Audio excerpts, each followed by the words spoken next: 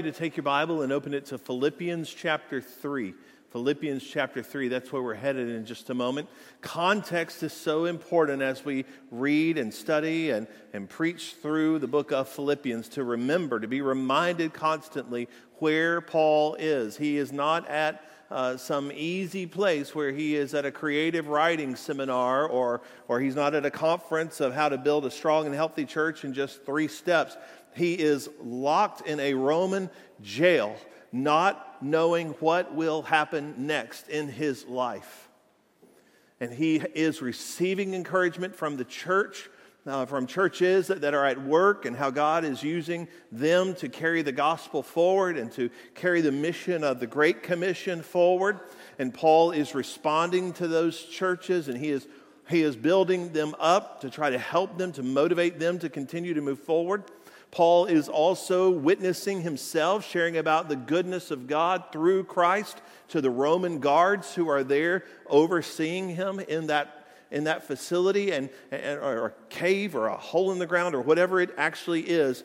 He has not forgotten that the Lord has given him a mission right there where he is. But Paul, just like you and me, is a person prone to fear and worry and uncertainty. And Paul is battling here in this text with where does his faith, where does his hope rest? And so as we look here at this text, we see 3 different places where his hope could rest. And all of them leading to peace in his life. It's what he hopes for. It's what is being dangled out there. And so on one hand, you've got one group who is the Romans, who says if you will just recant Christ, if you will turn away from him, and you will say, instead of saying Jesus is Lord, if you will say Caesar is Lord, then we will bring you peace. We will let you out of this prison. But there's another group who says, don't listen to that group, come back to us. Turn away from Christ. Go back to being a Pharisee. Go back to keeping that religious order, those laws and regulations that God has given to us, that we have even enforced on people. Come back to that. But yet, there is a third voice in this scenario, and that is the voice of Christ calling, come to me, turn to me. I am your righteousness. I will bring you peace with God. And Paul, here in this cell, is left to evaluate what matters most, what will last. And so here in this text, we begin to hear his answer, because if you're going to have peace with God, you can only have it God's way. And we come to understand that he has rested in Christ. And so look with me in Philippians chapter 3. 1 through 11, he says, finally, my brothers, rejoice in the Lord. To write the same things to you is no trouble to me and is safe for you. Look out for the dogs. Look out for the evildoers. Look out for those who mutilate the flesh. For we are the circumcision who worship by the Spirit of God and glory in Christ Jesus. And put no confidence in the flesh, though I myself have reason for confidence in the flesh also. If anyone else thinks he has reason for confidence in the flesh, I have more. Circumcised on the 8th day, of the people of Israel, of the tribe of Benjamin, a Hebrew of Hebrews, as to the law, a Pharisee, as to zeal, a persecutor of the church, as to righteousness under the law, blameless. But whatever gain I had, I counted as loss for the sake of Christ.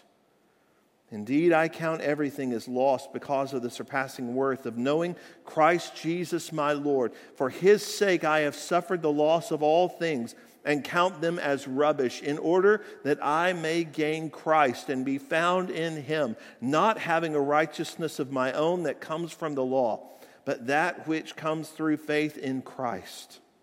The righteousness from God that depends on faith, that I may know him in the power of his resurrection, and may share in his sufferings, becoming like him in his death, that by any means possible I may attain the resurrection from the dead. The first thing that Paul would have us to see in this text is that the works of man do not bring peace with God. The works of man do not bring peace with God. Paul is addressing a group of Jewish persecutors who are pressuring those in the church who have come out of Judaism to return back to Judaism, to tell them that the only way that you can have peace with God is by keeping the law, keeping what we interpret as the law, as what God has commanded. And so circumcision and the heritage, the tribe where you live, the fact that you do certain religious activity and you don't do other activities, those are the things that bring you peace with God. There is this pressure to turn back to a works-based peace with God. And on one hand, we wish that we could look at a text like this and say, I'm so glad none of us are tempted to do that now. But the reality is that is not the case. Because so often we as human beings want to prove our love with other people by what we do.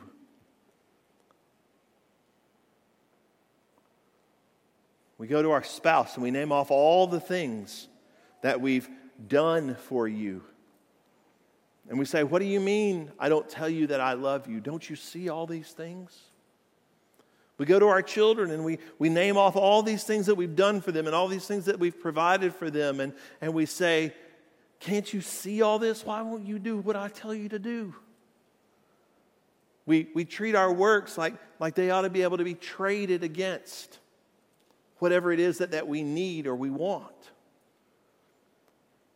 And the Jews had worked out a system to where if you're of the right house and lineage, that's the heritage, your parents, your grandparents, your great-grandparents, if all of that is right, if you're doing all this religious activity, if you're mindful of that and you're a little bit better than your neighbor in keeping it, then surely God will be satisfied with you. And Paul says, look, if that's the way this works, then let me go through my list with you. Because anyone in this room, you show me one and I can give you two that I've done better than you. On and on and on, right? You've known people like that. You just can't best them in anything, right? You have the best of this and they've had that plus 5 more things. You've been to this special event and they were there plus, they were there when they were even planning that. Right? You can't best them. And that's what Paul's saying here. If you want to know how to have peace with God, listen, I'll show you my list of religious activity. I can top anyone at any time. Is that you? When it comes to your relationship with Christ, is that you? Do you think that you will have peace with God? Because you've been to church a certain number of times, because you've been to Sunday school or Bible study or small group a certain number of times, because you've read so much of the Bible, or because you've prayed, or maybe because you've given a certain amount of money to the church or some other nonprofit ministry organization. You see, that's the same, and we can fall in that trap. To think if God will just look at my card that I've been keeping in my pocket, He will see that He should have peace with me because I've been doing things for Him. The truth of that, the problem with that, is that we don't do those things so much of the time for God. We do them for us so that God would see us and would think of how good we are. Instead of it coming out of an overflow of love for God, we're doing it to win over God. And that's not what He's called us to do. That's not the relationship that He desires for us. His desire for a relationship with us rests in what Christ does for us and how we depend on Him. And then out of that dependence comes our obedience.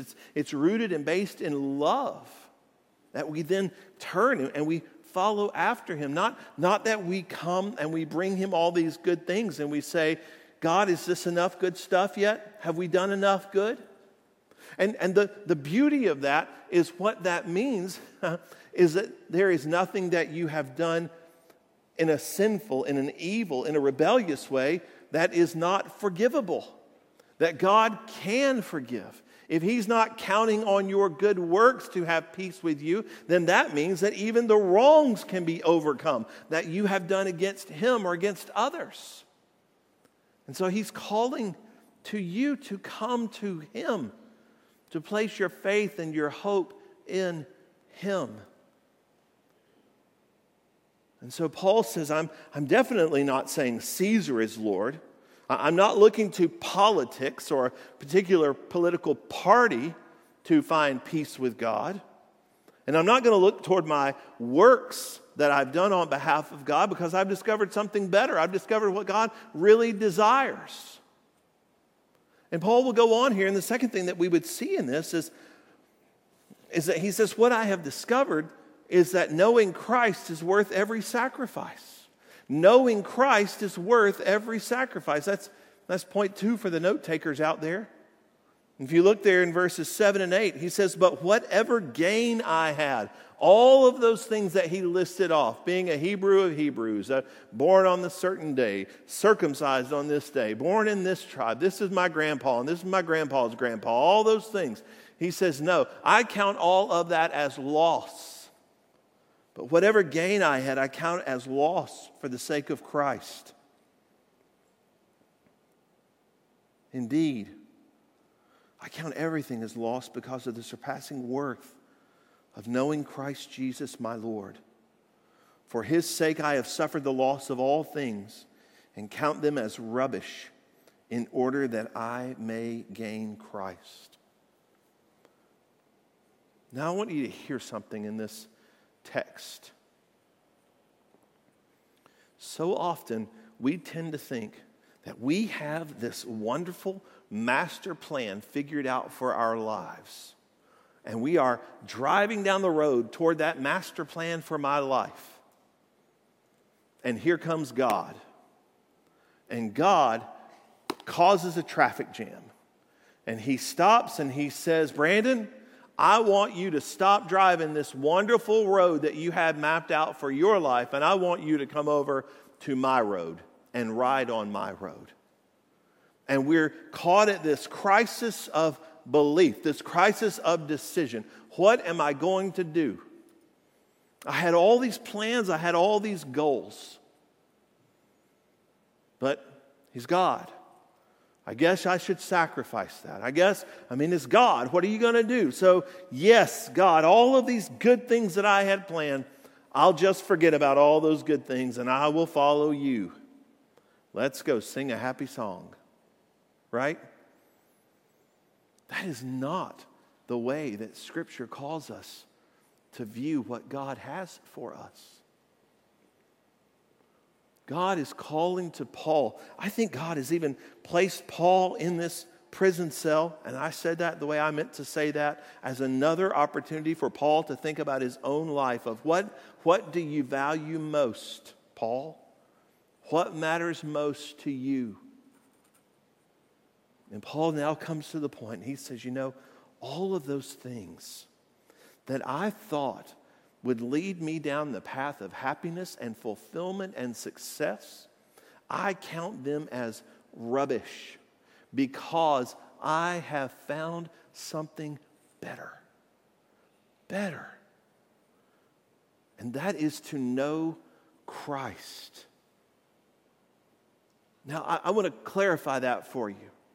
That does not mean that you should quit your job and go become a pastor or a missionary. And that's the only way that you can be pleasing to God.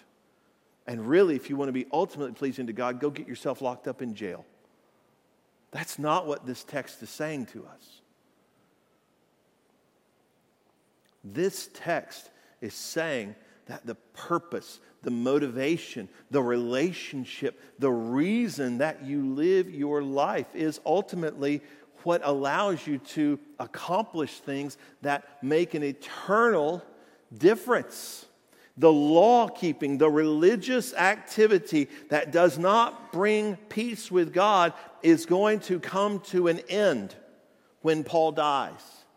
And it will not make an eternal impact. God is calling us to more than just religious activity. He is calling to use your skill as an athlete for His glory. He is calling you to use your skill in working with your hands for His glory, and it will make an impact for eternity. He is calling you to use your ability to think and to speak and teach and communicate, or to write, or to lead people, or keep up numbers on books, or be a law enforcement officer, or even be a pastor or missionary, but to do those things for the glory of Christ, not to earn God's favor, but to do them because you have God's favor through Jesus, through the forgiveness of our sins that comes from Him, from His perfection given to us. Therefore, we're not living our lives just to try to impress God and make Him say, okay, your scorecard's good enough. Come on in. Not there. But it's to come to a point to where you say, it's only because of Jesus that I have peace with God. Therefore, I can use what you've given me, Lord, for your glory. I think that's wonderful news.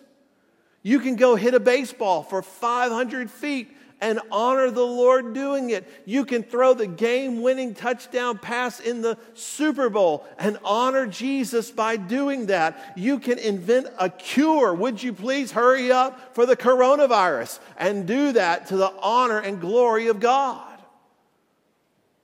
You can preach a sermon. You can write a book. You can wire a house. You can build a house. You can even practice law in a courtroom, as hard as that is to believe. You can do that for the glory of God. And Paul said it's there. It's resting in that. It's worth every sacrifice. Everything that I thought would just promote me and lift me up, it's worth laying it aside. And the third thing he teaches us in this text rests right on that. Knowing Christ leads to righteousness and resurrection. Knowing Christ leads to righteousness and resurrection. He says in verse 9, not having a righteousness of my own that comes from the law, but that which comes through faith in Christ, the righteousness from God that depends on faith. Again, faith, not works. The only righteousness that brings ultimate peace with God comes to us through Jesus. If I had a gallon jug of water and I just spit in it a little bit, just a tiny little drop, you would not want to take a drink of that water. And so you say, I've got an ocean full of good works. And I'm telling you, it's an ounce of your sin that makes it to where God has to back away, because God is perfect, because He is holy. We need Him to be that. We want Him to be that. Because He's God, there is no other authority, there is no other power greater than Him. He is the creator, He is the ruler, He is the sustainer of the world. I don't want a God that is just, He's pretty good. I want Him to be all, fully, full of justice, full of righteousness, full of purity, but also full of kindness and love and mercy and grace. I can do something that looks so nice, so wonderful, for such a sinful reason. Right?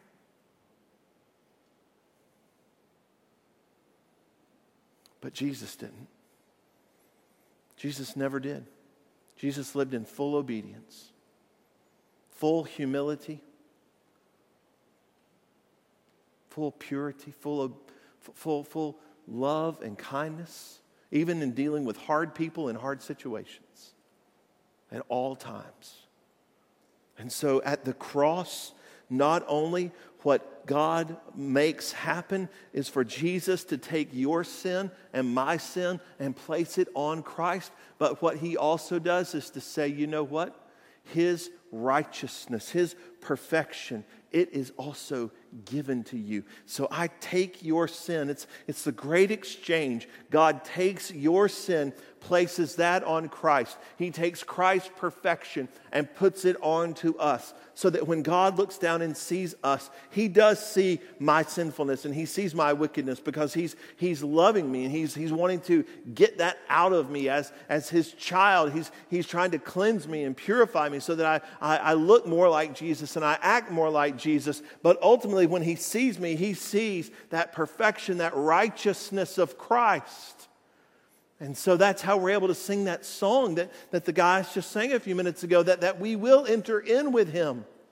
It's because of the righteousness of Christ. And Paul says that righteousness, that right living, that perfection comes to us only through faith. And I want you to know something, that was God's intent all the way through. That wasn't just something invented in the New Testament. It wasn't that God rethought how he was dealing with the world, so he sent Jesus in some 6,000-8,000 years as it moves forward and says, hey, listen, I want to fix something from the beginning. It's not that. It was always through faith. Look with me quickly in your Bible at Genesis chapter 15, verses 3 through 6. Abraham, who becomes the father of the nation of Israel. He and his wife Sarah were there at the first Light Seekers concert. And they didn't have any children. And they went many years and they couldn't have any children. And God comes to him in his advanced age and says, you're going to be the father of a great nation. And he says, God, I don't know if you see this gray hair. Let me just help you with how this works. I'm too old.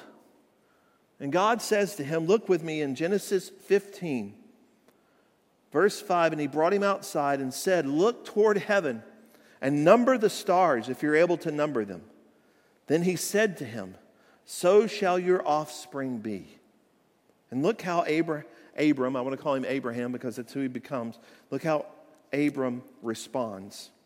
And he believed the Lord, and he counted it to him as righteousness. He believed, and it was counted to him as righteousness. It was not Abraham multiplied, produced, was fruitful. Therefore, God counted that as righteousness to him because he grew a large family that would be the people of God. It's not that. It's that Abraham trusted the Lord and obeyed the Lord. And God allowed that to substitute in for righteousness. Abraham acted out of faith to walk with God. That's exactly what Paul is saying. That it is through our faith in Christ that we have peace with God, that we have forgiveness with God.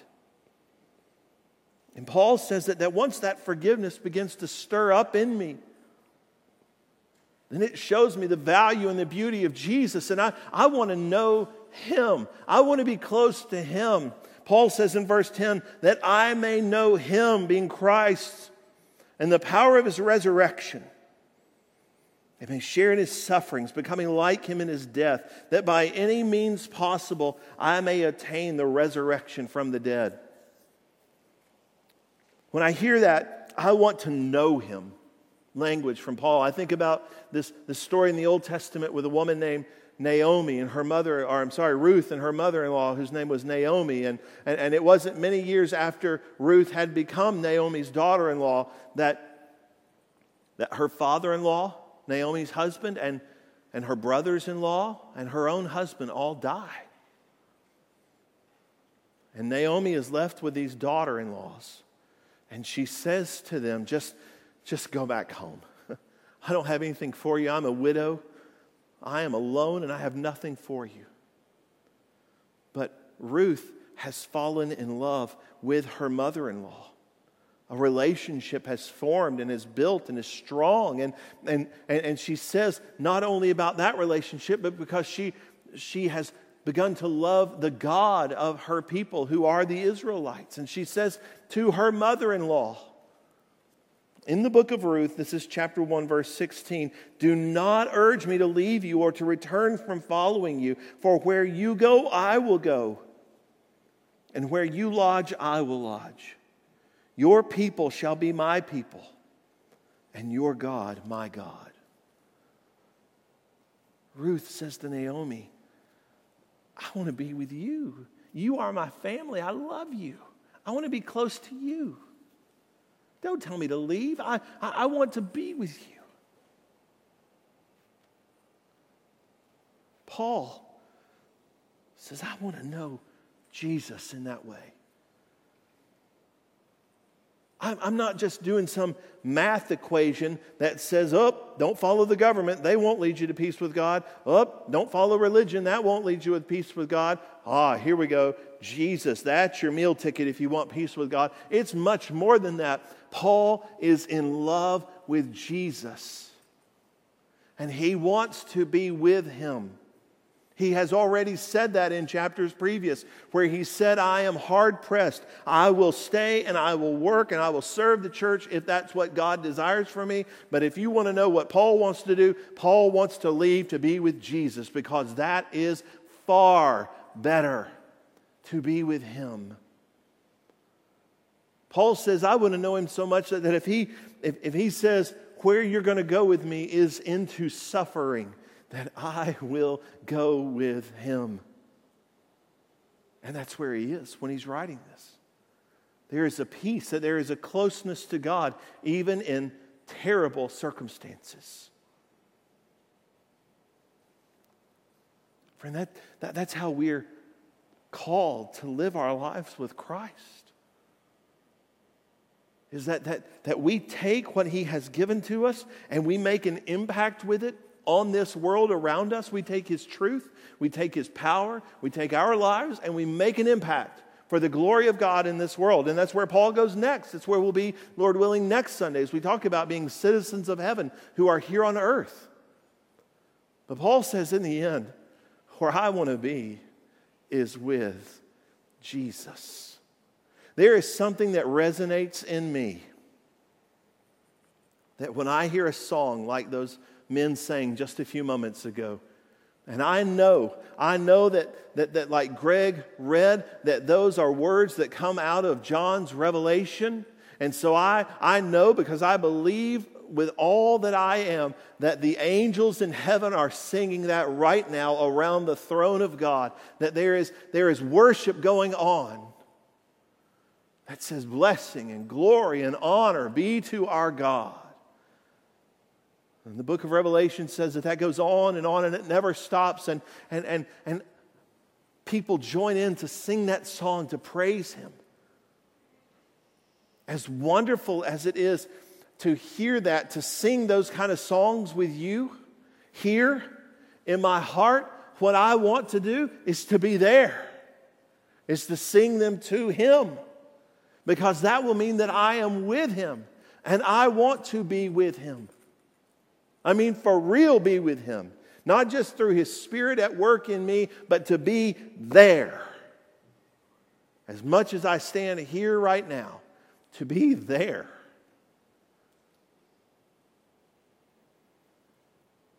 And that's rooted out of he's my Savior.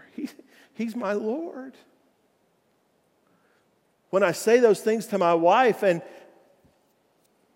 I know I'm not saying them in a way that is honoring to her, but is elevating to me, that I'm just trying to get her to do what I want her to do, or I say that to my children because I'm trying to get them to do what I want them to do, and elevate myself and make me look good. He is the one that I go to. And he is the one who says, listen, that's wrong. You need restoration. You need to come at it in this way. He's the one that brings healing and help. That brings comfort and purpose and direction. And I want to be with him. And Paul said the only reason that hope will be reality is because of the righteousness that comes to me, the forgiveness of my sin, of trying to make my own way, and the right living that comes to me through Christ. Friend, the Bible says the only way that you can have that righteousness is to repent. It's to turn away from your sin. It's to confess to God that you are a sinner, that you have tried to make your own way to God. But you have come to the point of understanding through the power of God's Word, through the power of His Spirit at work in us right now, through other people who have worked with you, who have talked to you, who have helped you, that it is not through your own works, actions, rules, enforcement, religious activity, whatever you want to say. It's not through that brings peace with God. It's only through turning to Christ and asking Him to forgive you. And then He calls us to follow Him, to trust Him, to depend upon Him as we live faithfully and obediently moving forward. Is that you? Are you counting on your righteousness to come through some other method? Or are you counting on peace with God coming through Jesus? I would encourage you to know that children, as you go, most likely your parents can talk to you about that on the way home. If you'll tell them, I need to talk about what he was saying in there. That your parents or your grandparents, whoever's with you, can help you understand.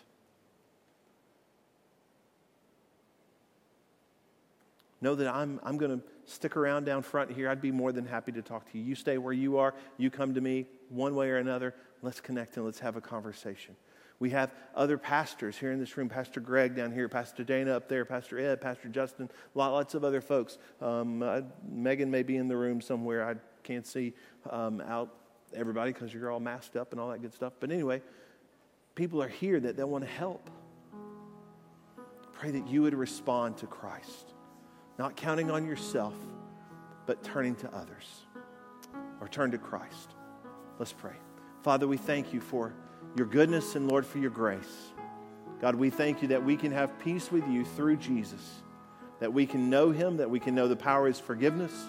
Lord, that we can know the power of life in Christ. Help us now to rest in you, to depend upon you. For it's in Christ's name we pray. Amen. Let's stand together as we sing.